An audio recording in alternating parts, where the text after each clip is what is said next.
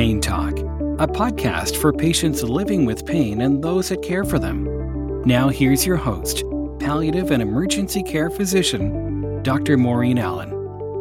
Hey, welcome back everyone to another Pain Talk podcast. Today I'm really excited to be interviewing Dr. David Flusk, who is a pain physician and anesthesiologist practicing in Newfoundland and Labrador. He's been providing clinical care to patients with chronic non-cancer pain for 10 years. He completed his medical degree at Trinity College Dublin and postgraduate studies at Memorial University and the University of Alberta. Beyond the clinic, Dr. Flusk is actively involved in pain research. He currently holds 2 CIHR grants with his group and is published in the Journal of Pain, the British Medical Journal, and Health Psychology. Dr. Flusk is an associate professor in the Faculty of Medicine at Memorial University and is actively involved in medical education at the undergraduate and postgraduate level. He is currently the lead reviewer on the Association of Faculties of Medicine Curriculum Development team in response to the opiate crisis. And this project actually was born from the Opiate Summit that occurred in 2016 in Ottawa. I did attend that summit and was just moved by the passion and the commitment of individuals who are participating in that summit, both people with lived experience as well as those who have professional expertise. Dr. Flusk is a reviewer of one of these projects that was born from that summit. So there is a slight focus on opiates, but it's also a focus on pain and chronic pain in particular. So this is a project that is funded by Health Canada and will see a chronic pain curriculum made accessible to all medical undergraduates nationwide. He is also the director of the Atlantic Mentorship Network for Pain Addictions. Dr. Flusk has been actively involved in cannabis-based medicine for 8 years and holds a particular interest in its role treating chronic non-neuropathic pain. So welcome, Dr. Flusk. How are you doing? I'm doing okay. I'm finding it challenging. Both at work and at home and with friends. It's like someone flicked a light switch, right? It just changed overnight. I was thinking today, because I was talking to a friend of mine, and I remember just reading articles in the BBC, because I'm a bit of a compulsive BBC reader, and reading about the coronavirus and thinking, there's just some funny stuff going on cruise ships and on the other side of the world. And just, moving on to the next story. And then all of a sudden, it was just part of our lives. And it started one day. I was driving home from work, and my wife called and said, the kids' school's closing today. And then it just, all came at us, right? Yeah. Learning how to work remotely overnight, learning how to homeschool my 6 and 10-year-old. Yeah. Big challenges. I had this conversation with someone else before. It's almost like you're going through a period of mourning. You're mourning for the life that you had before. And the change is very drastic. And so we're trying to, even though there's a lot of insanity when you're in the workplace, because there's so much attention to trying to change protocols, keep everybody safe. And there's just been information overload, like things are coming at you like crazy. And what I've been finding since they're doing the destaging, I don't know if you guys are doing the destaging now, where you're trying to kind of get back to some semblance of normal in terms of doing OR cases and things like that. Are you guys doing that now? Well, not yet, but we're discussing it. They're talking about doing day surgeries starting on Monday in our place.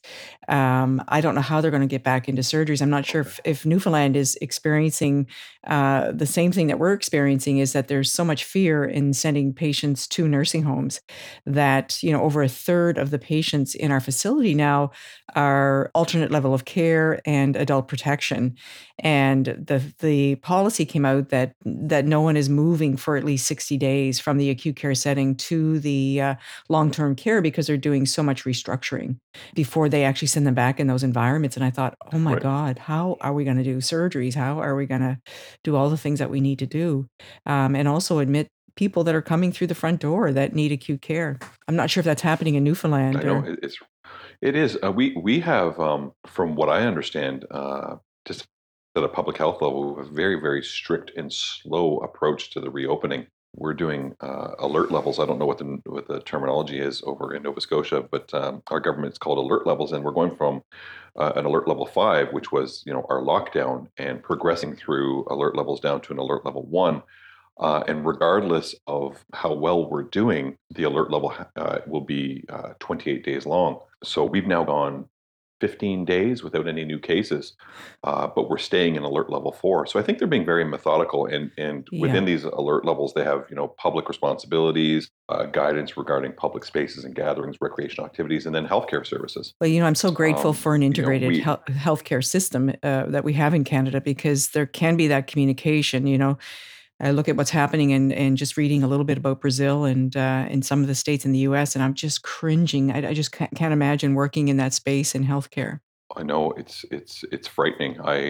Again, going back to my love of reading the BBC News, I look at what's happening in the UK and in the United States and reading some of these stories, and it's another world. I'm thankful and grateful that it's a world that I'm not living in right now. So when you ask how we're doing, I'm okay. Yeah. Looking at these other people in other jurisdictions, I feel for them. It Yeah. must be absolutely terrifying Yeah, exactly. to work in those environments. So, from a pain clinic perspective, how has your practice been disruptive in Newfoundland? Well, right now, even in this alert level 4, the pain clinic is closed. To any kind of face-to-face interaction. We don't have any procedures going, obviously, but I've been doing virtual care, and I have to say the first 2 weeks of doing virtual care was just completely surreal for me. Mhm. I tried to do video or telehealth-based consultations, and that worked okay. We were having issues with bandwidth, and there was a large delay. I would be talking, and then I would stop, and then 10 seconds later, the patient would hear me, and it was just Mm. frustrating from that technology perspective. So I moved to phone calls, which I found more efficient, but still, you don't have that interaction that you're used to, patient. But I'm working through it, and it's the best I can offer. And I'm very quickly learning what online resources are out there for chronic pain patients, for pain and mental health, and advising my patients that way. Yeah, the interventional stuff, I think, is a big part of what is missing in so patients who live with Mm. chronic pain, I find they have strategies and routines that they use to kind of keep their pain manageable so that they can kind of live day to day.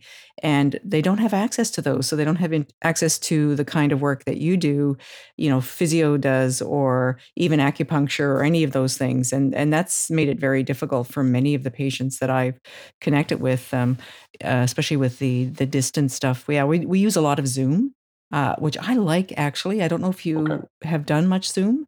We're not allowed to use Zoom here for patient interaction. Yeah, it's around the privacy stuff, eh? Yeah, we're only allowed to use a program called Jabber or the phone. So, but Interesting. I wish we could use Zoom. I think it works a lot better than Jabber. But yeah, the interventions are difficult. I don't know how much of this you've seen, but I had one patient this week who's chemical coping with his Mm, opioids because yeah, he relies on his interventions.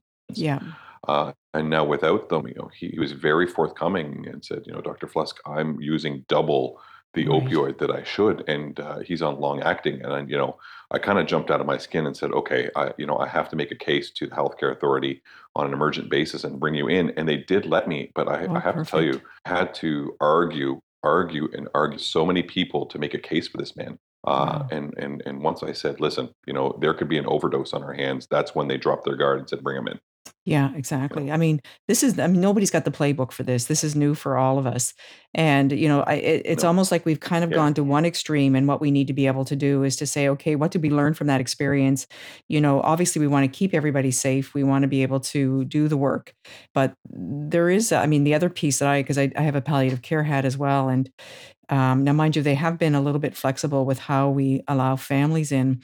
But then again, it's only one family member at a time.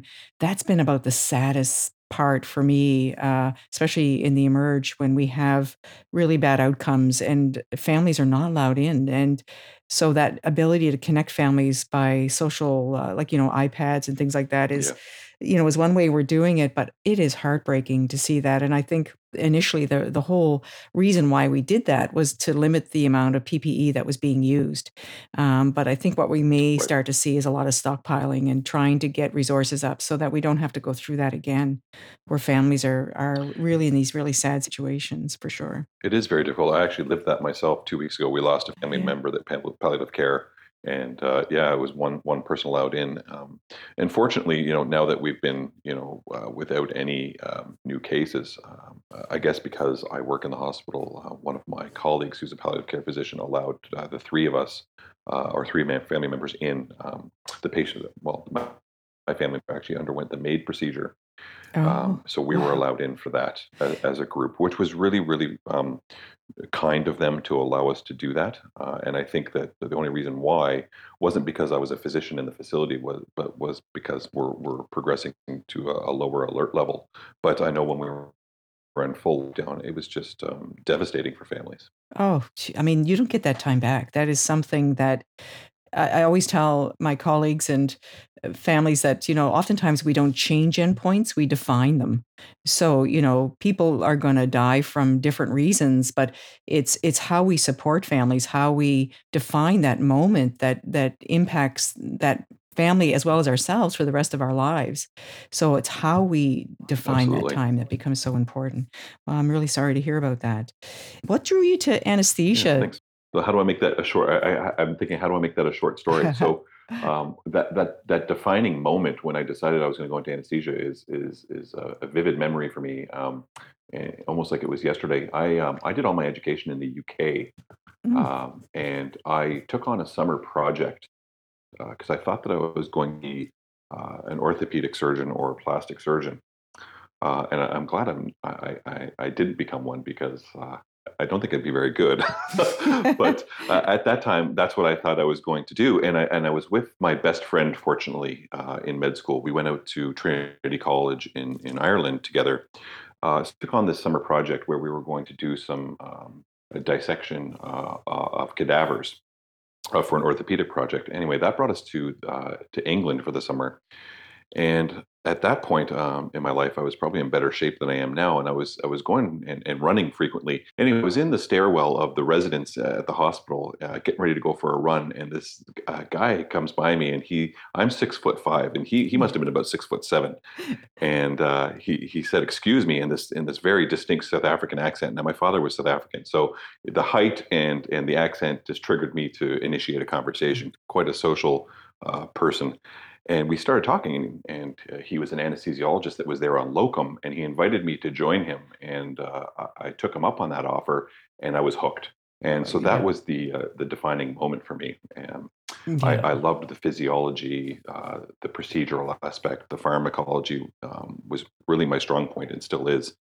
And so that's how I got into anesthesia. And as an international medical graduate in Ireland, I applied to the match, and that brought me to Newfoundland. What is your background in terms of where are you from? Where are you from, Mother? I see. I was in Newfoundland Yeah, for so 12 I'm years. a Newfoundland. Yeah, Yeah, I'm a Newfoundland, come from away. a CFA, yeah. Yeah, born and raised in Toronto. Oh, Yeah, interesting. Oh my and goodness. So you're a true CFAer, yeah, right? I am. Or I up went along. You from come from up along. up along, yeah, Upper Canada. So I was yeah, born and raised in Toronto, and then right after high school, like literally 2 weeks after graduating high school, my father shipped me off to Europe for my education, and I was out in Europe for a decade, and Wow. then came here. So it was a big change. People say there's so much similarity between Ireland and Newfoundland, and there is in terms of the landscape, but Yes. Yeah. in terms of the population density, not. I was living downtown Dublin, Oh, so yeah. it was a culture shock. And then I got into residency and met my wife, who is from a small, as they say, around the bay town here in Yeah. Newfoundland, and the rest is history. Yeah, when you go, initially I worked in Port aux Basques and kind of moved my way up into Corner Brook and then end up in St. John's. I actually did my medical degree in Newfoundland, but there's a small little community in around Stephenville called Jeffreys. I don't know if you're familiar with that area. It, I am, yeah. it's like unbelievable when you drive into this community in terms of the sheep and the landscape and these big cliffs. I mean, you think you're transported to some place like Ireland or Scotland. It's unbelievable. But I love Yeah. Newfoundland. Newfoundland people are so unique. It's one of the most beautiful provinces. It's a very distinct kind of geography, and the people are just It amazing, is. amazing. I still have some friends that still stay in touch with me. They're so good to me. They're just, just a wonderful, wonderful experience for me living in Newfoundland. Everyone should see Newfoundland, even visit some of these absolutely incredible parks, and the history around those parks are just phenomenal.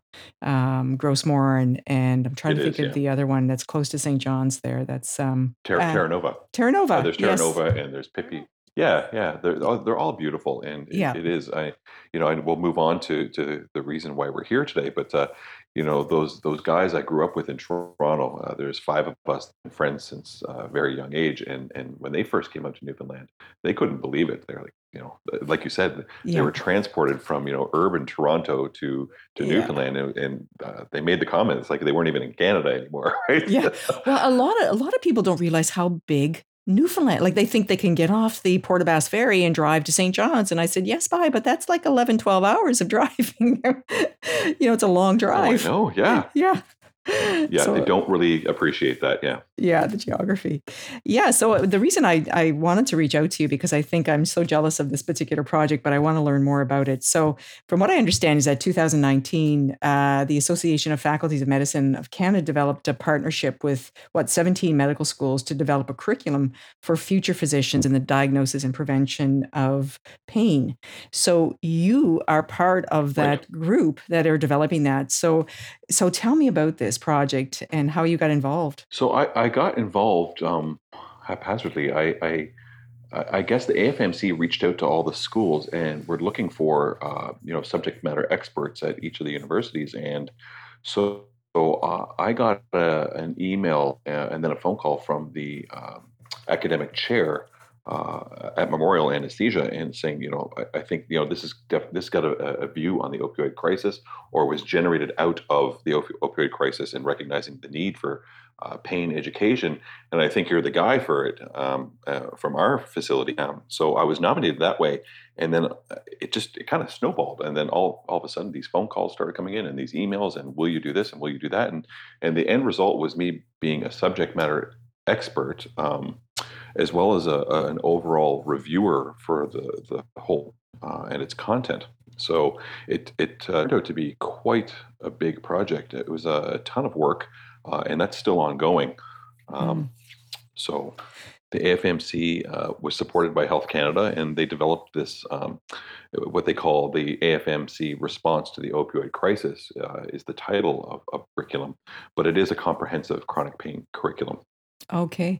So, and what is it built on, David? So how does it how does it lay out? Is it looking at core competencies around pain, or is it a very specific kind of focus? Is it more focus on sort of opiate prescribing, or what does it look like? One might think that it does have, quite an opioid lens. There's 10 topics. Originally, there was going to be 7 topics, and as this, morphed and we worked through it, we came up with 10 topics, and these are based on the Medical Council of Canada core competencies, learning objectives, and the CanMeds rules.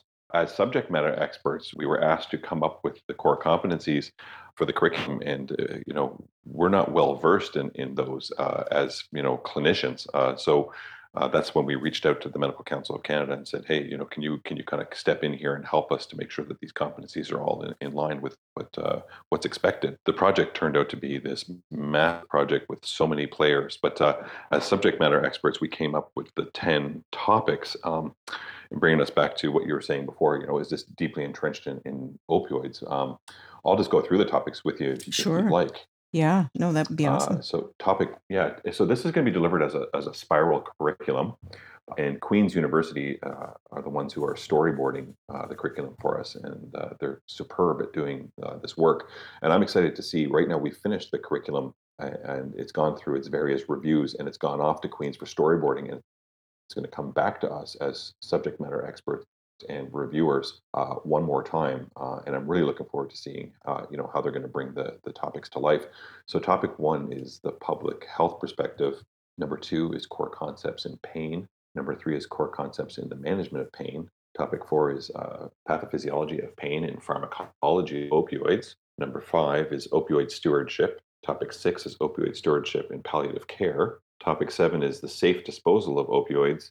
Topic 8 is opioid use disorder. Topic 9 is management of opioid use disorder. And topic 10 is cultural and legal considerations for enhancing confidence. Oh, interesting. There is seems to be a fair bit there on the opioids as well in terms of looking how long would There is. And don't know how long is each one? Was that? yeah, I'm just wondering how what each component, how long would it be? Is it sort of developed probably just with some visual and some workbook kind of content, or? So it's all going to be online, and like I said, it's a spiral curriculum, so you can jump between topics as you work through each of them.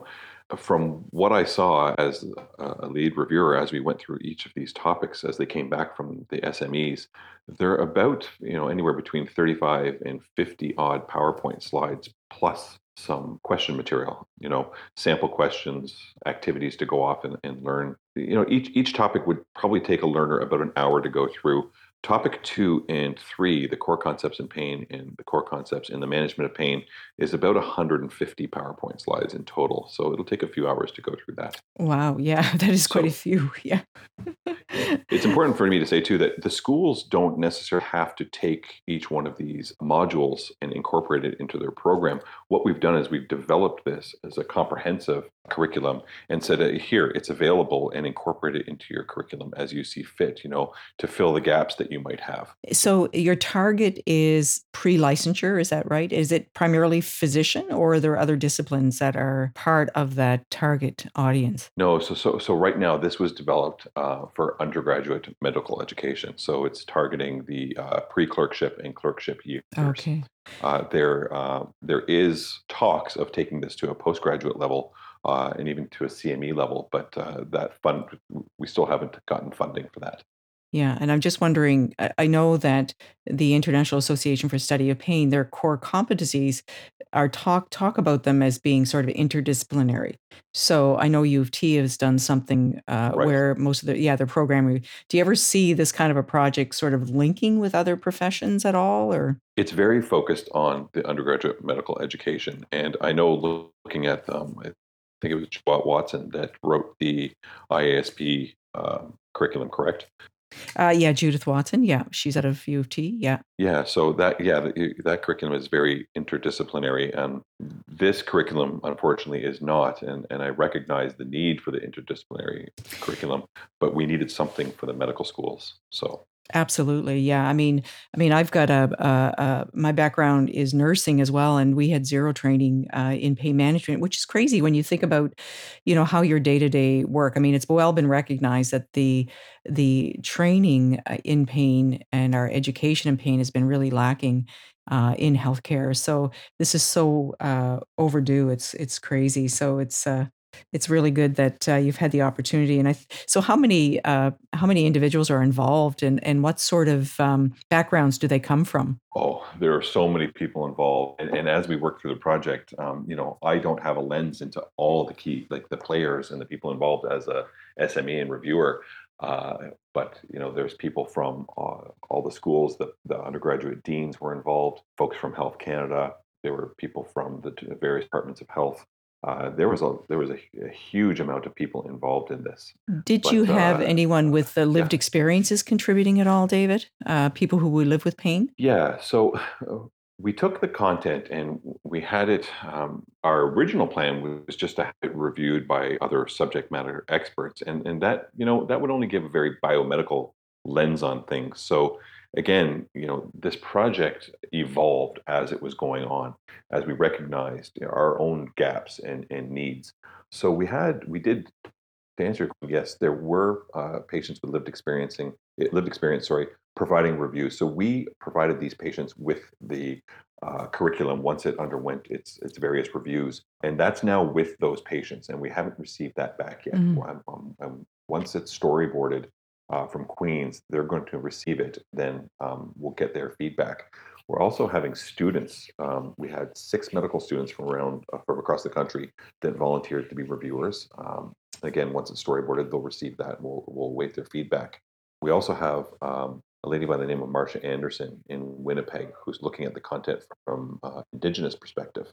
Okay. Yes. Yeah. Looking at different populations, that's really important as well.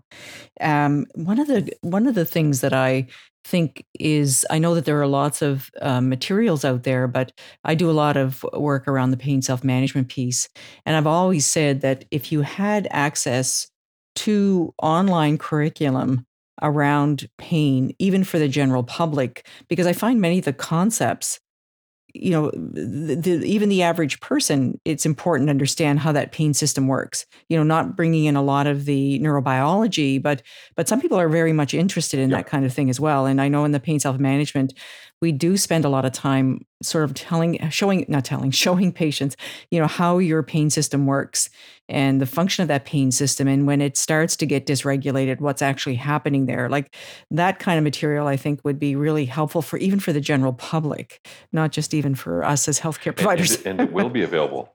Yeah. Yeah. The aim, the AFMC is going to provide a hosted solution online, and that will provide free universal access for anybody. That's great news, actually. That's great news to hear that. I know that we're always looking for content, even, like I said, with the pain self-management program, and whether or not there are some good resources that we can use as well and direct people to those resources, I think would be really helpful. I think it's great that they're going to make it available. Yeah. Yeah. So when do you think this is all going to happen? Once it's storyboarded and it comes back to us for a final look, and we make any changes that are necessary, it's going to then go out as a pilot. So the pilot's being run through the UGMEs, the CFMS, and the FMEQ in Quebec.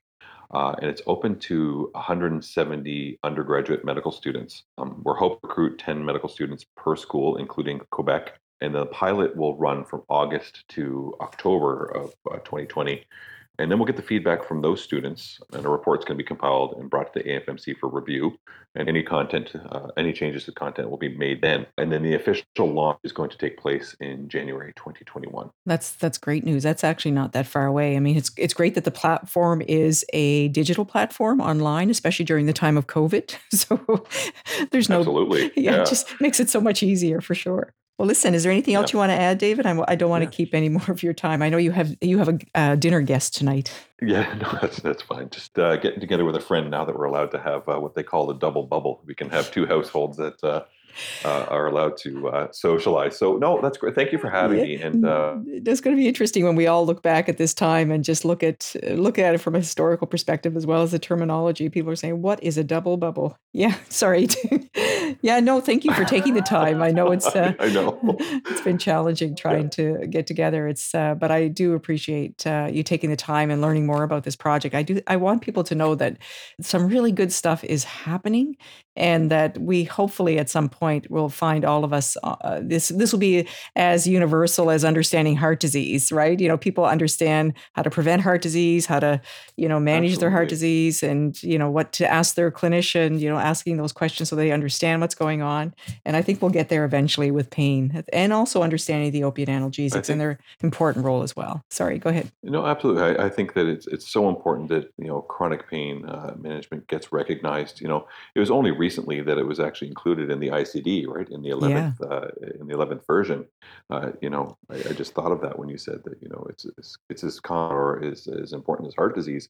But if you look at the ICD, chronic pain wasn't there until recently, and I think people are recognizing that this is a disease in itself that requires significant attention. And from a medical student or medical education perspective, this is a great start. I mean, it's a phenomenal project, and I think it's going to serve well. And I really believe, I don't want to say with certainty, but I really believe that this is then going to extend into the post-licensure phase and into CME, which is so needed as well. Absolutely, absolutely.